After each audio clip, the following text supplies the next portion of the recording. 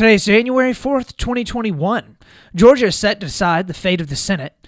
The GOP wants to create a special election commission, and Trump calls COVID numbers fake news.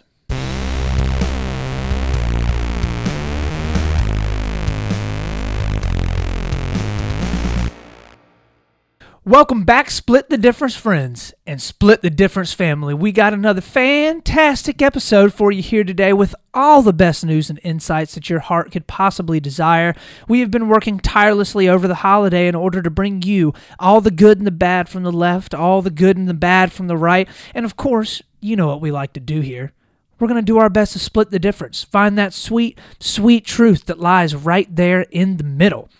Thank you for joining us. If you're new, our goal here on this podcast is to be political and to have conversations that are difficult to have, but at the same time, build a little bit of community, build some unity around the conversation, and not work to sow all the discord and division that we see today in America, but rather have opinions that are educated and be okay with someone else that disagrees with us, but know at the end of the day, we can always kind of come together in the middle and find where that sweet truth often lies. If that is something that you are interested in, please come along with us, and we're going to hop on in to our first story of the day, story number 1.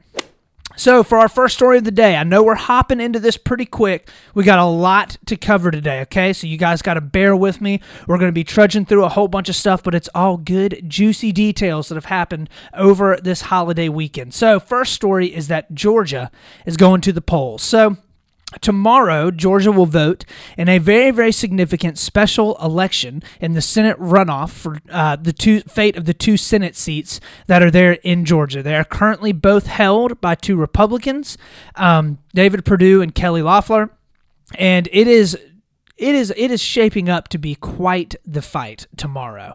So it is significant in a whole lot of ways. Okay, I'm going to go through my top 3 ways that this is so incredibly significant. Okay, we're going to try and break them down a little bit, talk through them. We've talked a lot about this Georgia special election, this runoff that's happening tomorrow. Over the past couple of months, and there's definitely been a lot of news and media coverage around it. So we're not going to try and spend too much time on it, but we do want to break down the significance of it because it is probably one of the most significant elections that we've had in this specific election cycle. So first is the history behind it. So there hasn't been a Republican incumbent to be defeated by an opposing Democrat in a deep South state since 1986. So the deep South would include Georgia, Alabama, Louisiana, Mississippi, and South Carolina. Okay? These have been deep red states for a very, very long time. There actually hasn't even been a Democrat elected to any of these Senate seats since 2008. Okay? So that means that with the 10 seats that these 5 deep South states hold, over the last 12 years, they have all been Republican, okay? Just for context, 10 Senate seats is 10% of the Senate, okay? That's a good portion of the Senate, right? That have just been solidly Republican, solidly red for a very long time, okay?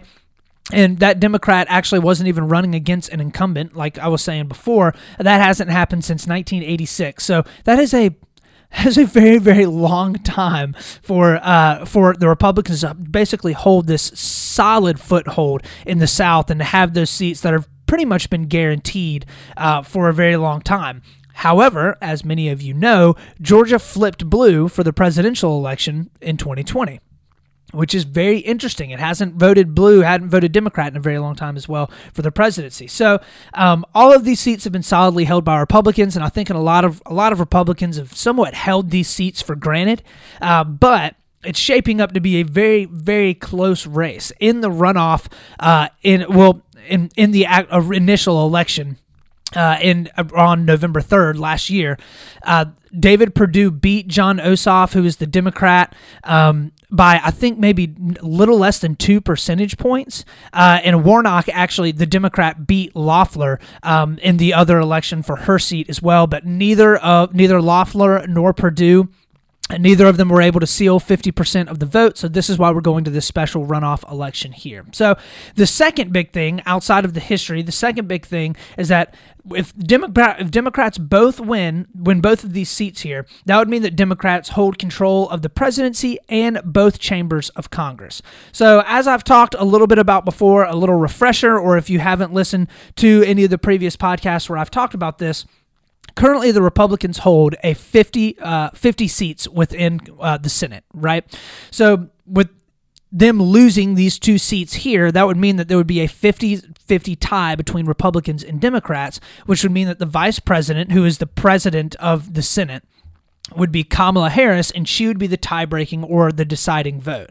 That means that Mitch McConnell loses all of the power that he has had over the past, 8 years. He's had a lot of power over the past decade to 2 decades within the Senate. Personally, I'm not a huge fan of either party holding the presidency, the House, and the Senate. I wasn't a huge fan that the Republicans were able to solidify all that control in 2016, and that's, they didn't really do much with it, but that's not necessarily because I think that either party necessarily has all the right principles or all the wrong principles or whatever. It's mainly because I think that there needs to be that balance of both parties. Like, there needs to be somewhat of a power struggle back and forth where there's like that yin and yang between the two parties where they kind of help hold each other accountable. They don't let more progressive agenda get involved in the policy making. And when you have one party that has consolidated control basically across the three things that are able to pass the laws, and that being the House of Representatives, the Senate, and the presidency, then in a lot of ways, you're allowing the more progressive types to gain much more of a foothold and really much more of a seat at the table. And I believe you did see that in 2016 as well.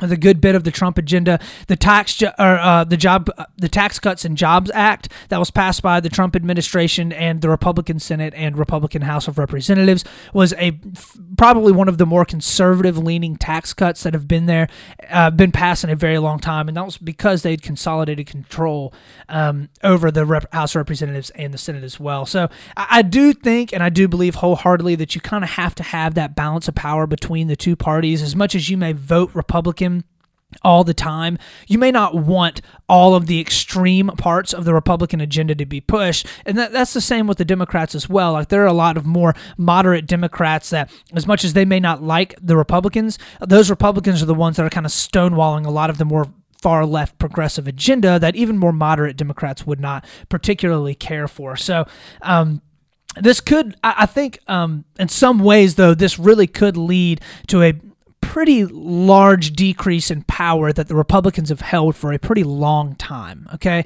If you see that Georgia not only flipped blue for the president, but also for the senatorial races as well, you're going to see a strong foothold that the Republicans had in the Deep South all of a sudden turn blue, and that is going to be very, very, very scary for future prospects of any Republicans that are running, not only within Georgia, but also the surrounding states and, the greater elections, the presidential election as a whole. You can't take those electoral votes for granted anymore if you're a Republican. You're going to have to work very, very hard, or that much harder, to be able to convince Americans that you're the one that needs to be in office if you're a Republican. Because, those deep red states may be slowly but surely starting to trend more blue. So the third thing I think that is really significant about this is that this will cement the control over the Republican Party, whether it'll cement the control of the Republican Party for Trump, okay? So we got to dig a little bit deeper for this in order to be able to kind of understand like what it is that's going on right now. So right now, Trump is trying his best to hold Republicans' feet to the fire that basically haven't been willing to buy into his agenda before. And I'm talking specifically about stimulus and this COVID relief debacle that has gone on within the past week and a half or so. So Mitch McConnell he's pretty much been the voice of the Senate for a very long time. He's the Senate Majority Leader currently, and he is known just being a stalwart, conservative, right-wing, fiscally conservative Republican, right? Very, very, very conservative guy, okay? And he has maintained basically this image and this air about the Republican Party of being much more conservative than his, maybe even you're thinking about like Paul Ryan, who was the Speaker of the House, the majority Speaker of the House, when the Republicans had control of it a couple years back. Like, I think that you see Mitch McConnell, though, has butted heads with Trump a lot because Trump is not your stereotypical conservative, right? He has moved the Republican Party in a way that is very, very different than the traditional, like fiscally and morally conservative Republicans that you used to see in the Trump and that you used to see in the Bush era, especially back into the Reagan era and the H.W. Bush era as well. Republicans were very, very fiscally conservative, and they were also very morally conservative as well. Trump, on the other hand, has kind of taken a lot of that control out of the hands of those traditional conservatives, those more establishment Republicans, establishment GOP members, and has kind of consolidated control of the party around himself. So with Trump going out and actually siding with the Democrats over the past couple of weeks around how much money the stimulus checks should be and the amount of stimulus that each American should get, he's actually breaking ranks with the Republicans in a traditional sense, and he's saying, which ones of you are going to follow me, right? Which ones of you are going to follow Mitch McConnell and the traditional, more establishment GOP, and who's going to get on board for this new Republican Party that I've created and that I've consolidated the control around, right? And what this does in a lot of ways is it kind of splits the Republican Party in half. You have one half that's working to stick to the traditional Republicans, and you have one half that's going to follow underneath Trump and try to create this new, more nationalist, more patriotic form of Republican Party. So as the Republican majority leader, McConnell has been the voice of the Republicans for the while, and as Trump is leaving office, I think that he is looking at McConnell and the other Republicans, and he's letting them know, I'm not going anywhere.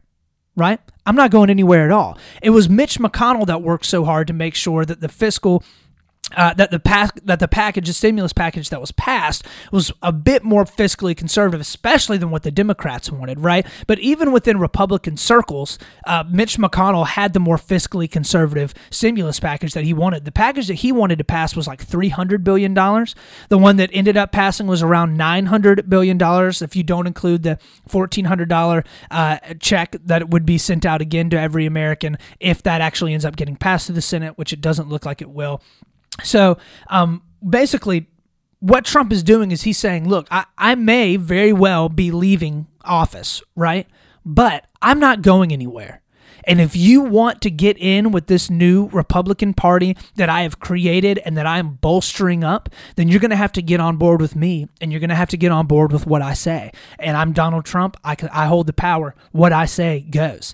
And at any point, if any of these more establishment Republicans start to break with the Trump ranks, Trump can just blackball them. He can just that's the dirty game of politics, right? It's the shifting and the lobbying and the jockeying back and forth of power. And Mitch McConnell is very, very purposefully working to try and keep Trump from consolidating that type of power by trying to blackball these $1,400 increase to the stimulus checks that could be sent out.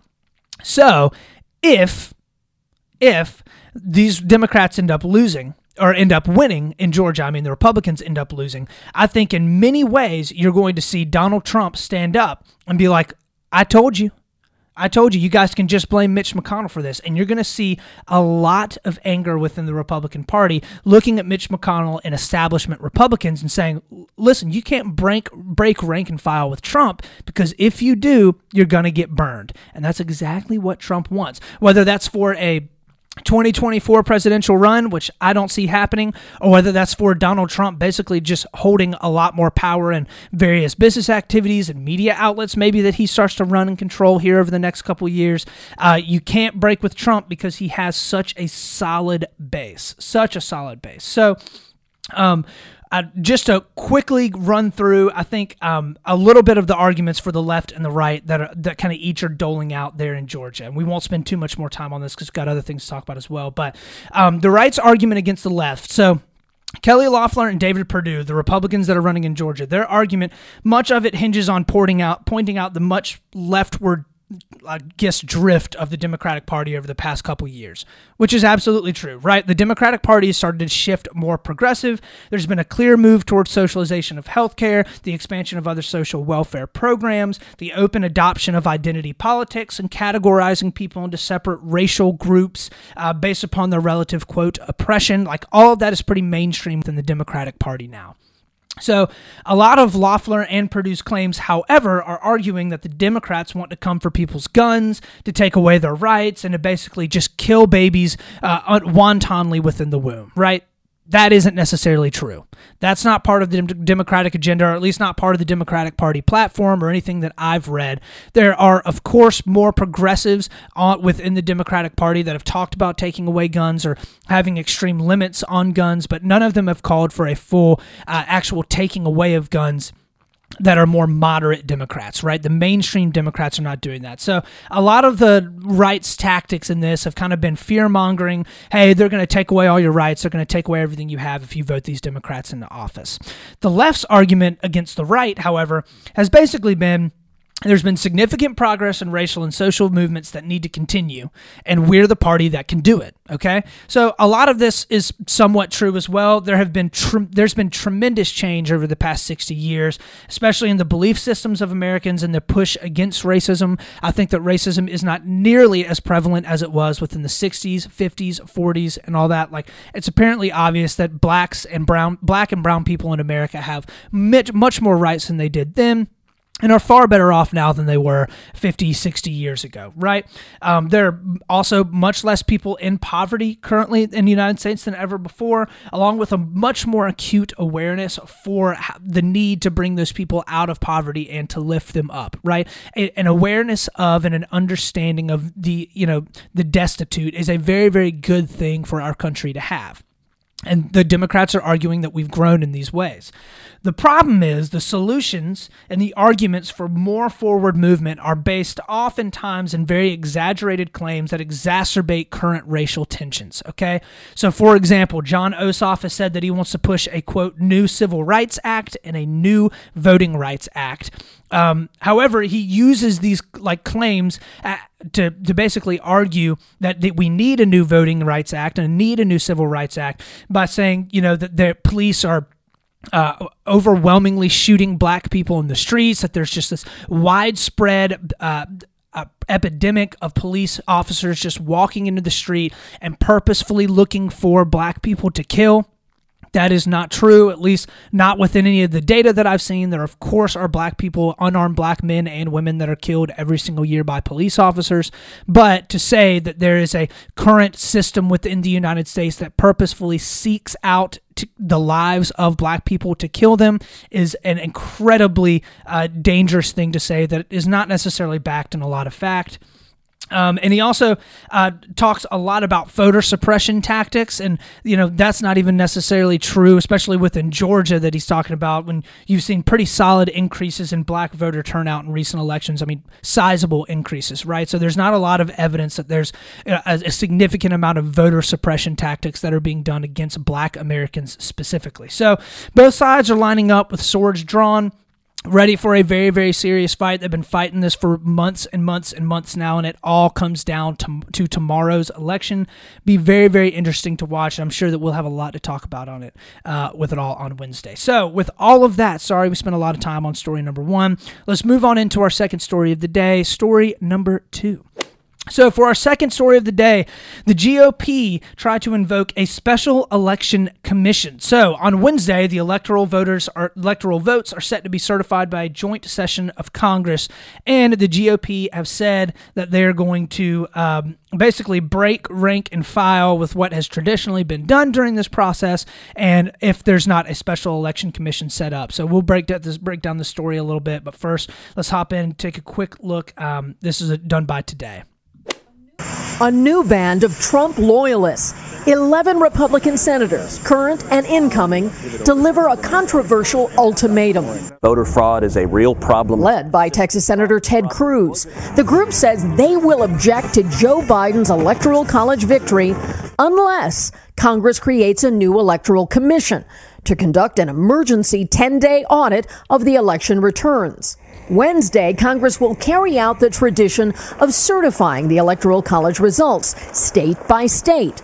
Missouri Republican Senator Josh Hawley and a group of House Republicans had already announced plans to object. The president tweeted praise. After they see the facts, plenty more to come. Our country will love them for it. All right, so the goal here, according to these Senate Republicans, is not to flip the election results, supposedly, right? So I think that what a lot of Republicans in the Senate have realized, that this whole narrative that there was widespread and rampant voter fraud, that the entire election was a total hoax, as Donald Trump has said, or that the election was stolen from Donald Trump, is not flying very well, especially with the American people. I think the majority of American people are looking at that and they're being like, what are you talking about? They've been talking about the smoking gun for 2 months now. Trump's legal team is just getting beaten in every single case. Cases aren't even being allowed into the courts, even by conservative justices appointed by Bush and Trump. Like, what are you guys talking about? So their plan is to actually ask for a special election commission that would come in and do an audit, a 10-day audit of the election results in key swing states. So they're calling for the exact same thing that happened in 1876. So if you want more about that election, because I'm always working to bring you all the best insights here on Split the Difference podcast, already did a full podcast talking specifically about that election, because I thought that there were a good amount of parallels in the conversations that were happening around that election and this election as well. So if you want more information about that election, check out, it's actually episode number 26. If you've listened to it before or want to listen to it again, go ahead and do it. If you haven't listened to it, strongly suggest it, because I really broke down that election a lot. And it would help explain through a lot of the stuff that I'm about to talk to as well. So basically, the goal would be to create a commission made up of 5 senators, 5 people from the House of Representatives, and then 5 people from the Supreme Court. They would carry out a 10-day audit to look through the election in various swing states, like I said before, seeing if there was any fraud that took place, and auditing to make sure that those states carried out their elections appropriately. At the end of the 10-day period, they would reconvene with the results and decide on the winner of the presidential election with Congress. So Congress would reserve the right to accept or deny the findings of the special commission, and then it would be up to the states whether or not they wanted to change the actual electors' votes that were cast. So there's some pretty clear differences between the election that happened in 1876 and one that happened in 2020, namely that in 1876 there were people riding around on horseback, burning crosses in people's yards, lynching people and dumping their bodies in rivers, and people standing outside of voting booths and beating and berating people and keeping them from voting. That don't see any evidence of that happening in 2020. So I'm not necessarily saying that there wasn't any fraud, right? Because, of course, there was fraud. There's fraud in every single election. The question is, was there enough fraud to be able to actually flip it, right? The big question is, could they come in and have a special counsel, a special election commission that could review all of the evidence from these swing states, see what happened, right? And then actually flip the results of the election? So this answer is extremely complicated, but the very, very simple answer is yes, they actually could flip the results of the election. So if a special commission is granted by a joint meeting in Congress, and they do actually go through in their audit and find dubious activity that actually amounts to enough to flip the election or the outcome of the states, they would then bring that before Congress and before the American people. Congress would then have the opportunity to actually flip the electors and decide who the electoral votes should have been cast for. Okay, so this is what happened in 1876 in South Carolina, Louisiana, and I believe Missouri or Mississippi, or maybe it was Florida. And basically what ended up happening was there was a lot of horrible stuff happening in those states.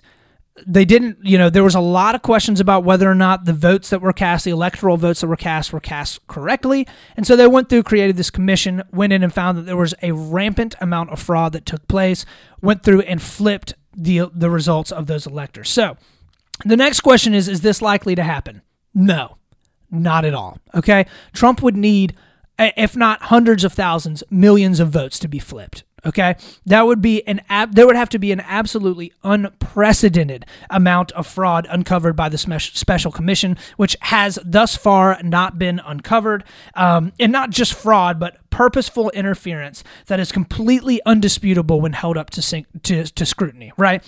Like, it can't be some shaky, out-of-focus video of a specific room within a specific county in Georgia where it looks like someone picked up and moved a box to another place. Like, there would have to be completely indisputable evidence for them to bring before Congress and show them that there was enough fraud to actually flip the results of the election for that to happen. So far, that seems almost completely out of the realm of possibility. So, one of the most common things that I've heard within Republican circles about all this is that there's been over 1,000 affidavits that have been collected by the Trump legal team.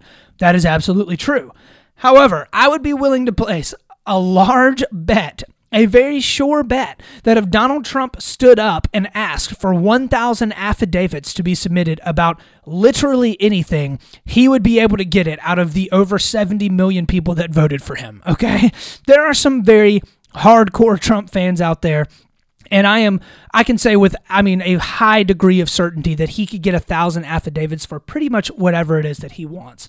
But bottom line is, this will all be over within the next couple weeks. And if/when this totally flops, right, and the Republicans are going to be incredibly embarrassed on a national stage yet again around this whole election fraud interference, and all of these Republicans that have jumped onto this Trump train and are just now they are just going down with it, right? Like, they're like, I'm going in 100%. I'm going down kicking and screaming, and it is going to be not a good look for the Republicans as a whole. So with all of that, let's go ahead and move on in to our last story of the day, story number 3.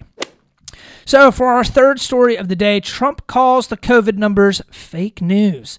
Not surprising. So we have Trump again disputing the numbers of deaths within COVID. A couple of states came out and released kind of a backlog, a little bit of COVID data that they had, and ended up bumping up the number of deaths that we have in the United States. I think right now we're actually hovering around 350,000 deaths, according to the CDC.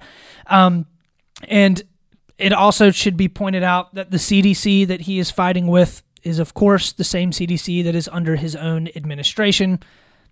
They're within the executive branch. He appoints these people. Like, he's fighting with his own people. But anyways, let's hop in real quick and listen through.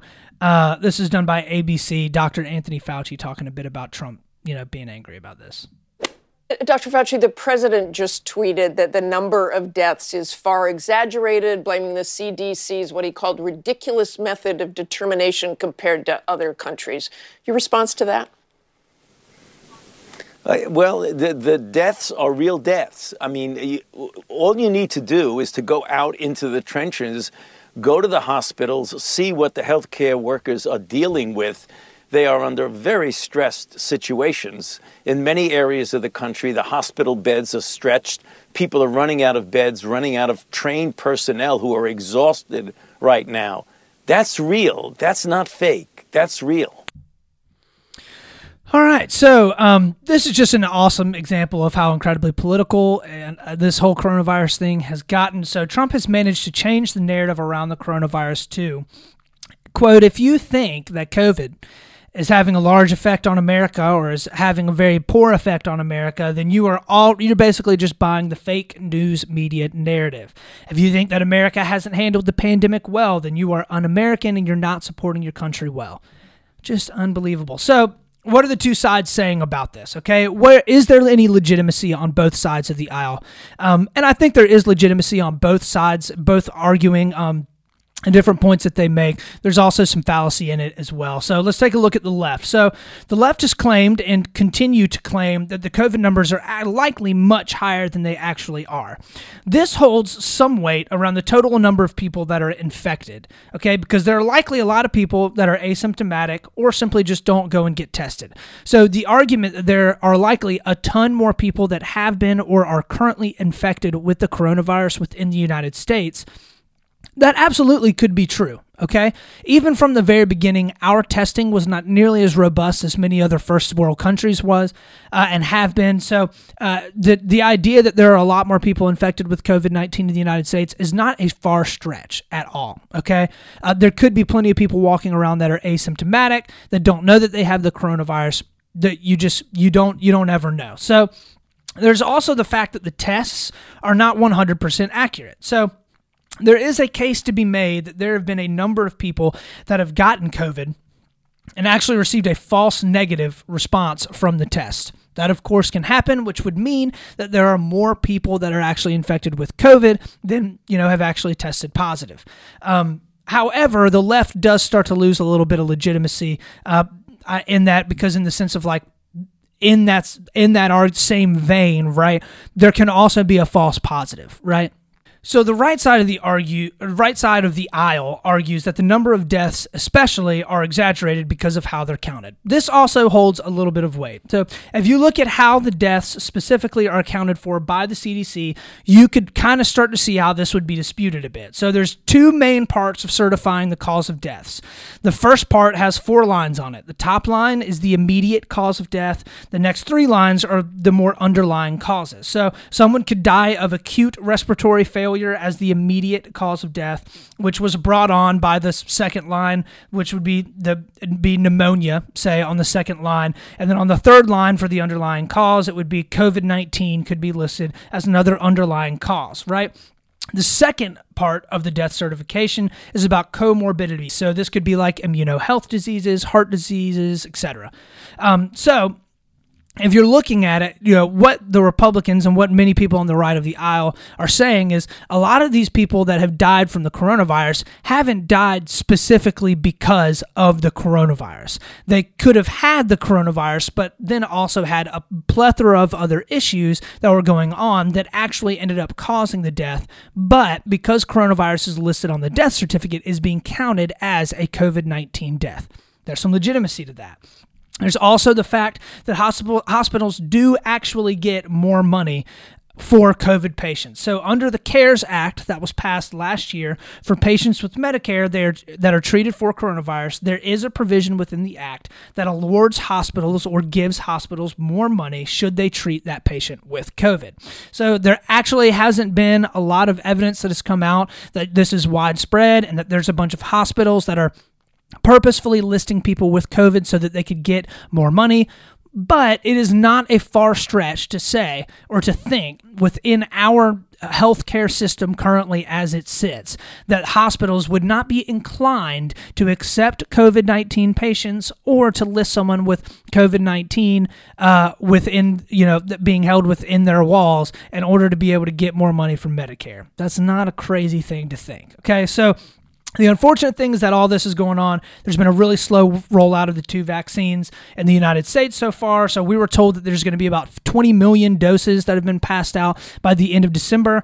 By the end of December, there were around 4.2 million that had actually been passed out. So a far stretch or far difference from what we were told would be rolled out. So regardless of what your political stance is, it is clear that COVID isn't going anywhere for a very long time. Whether or not you think that it has actually killed 350,000 people or not, you have to see and recognize it is still here. We're still very much in the midst of a pandemic, and there are absolutely people that are getting it and absolutely people that are dying from it. So, unfortunately, that's just where we're in. Hopefully, in 2021, we can kind of start to see some things change around all of that. So, with all of that having been said, that is the end of our third story of the day. Let's go ahead and end on the last segment of the show, my favorite segment, something that made me smile.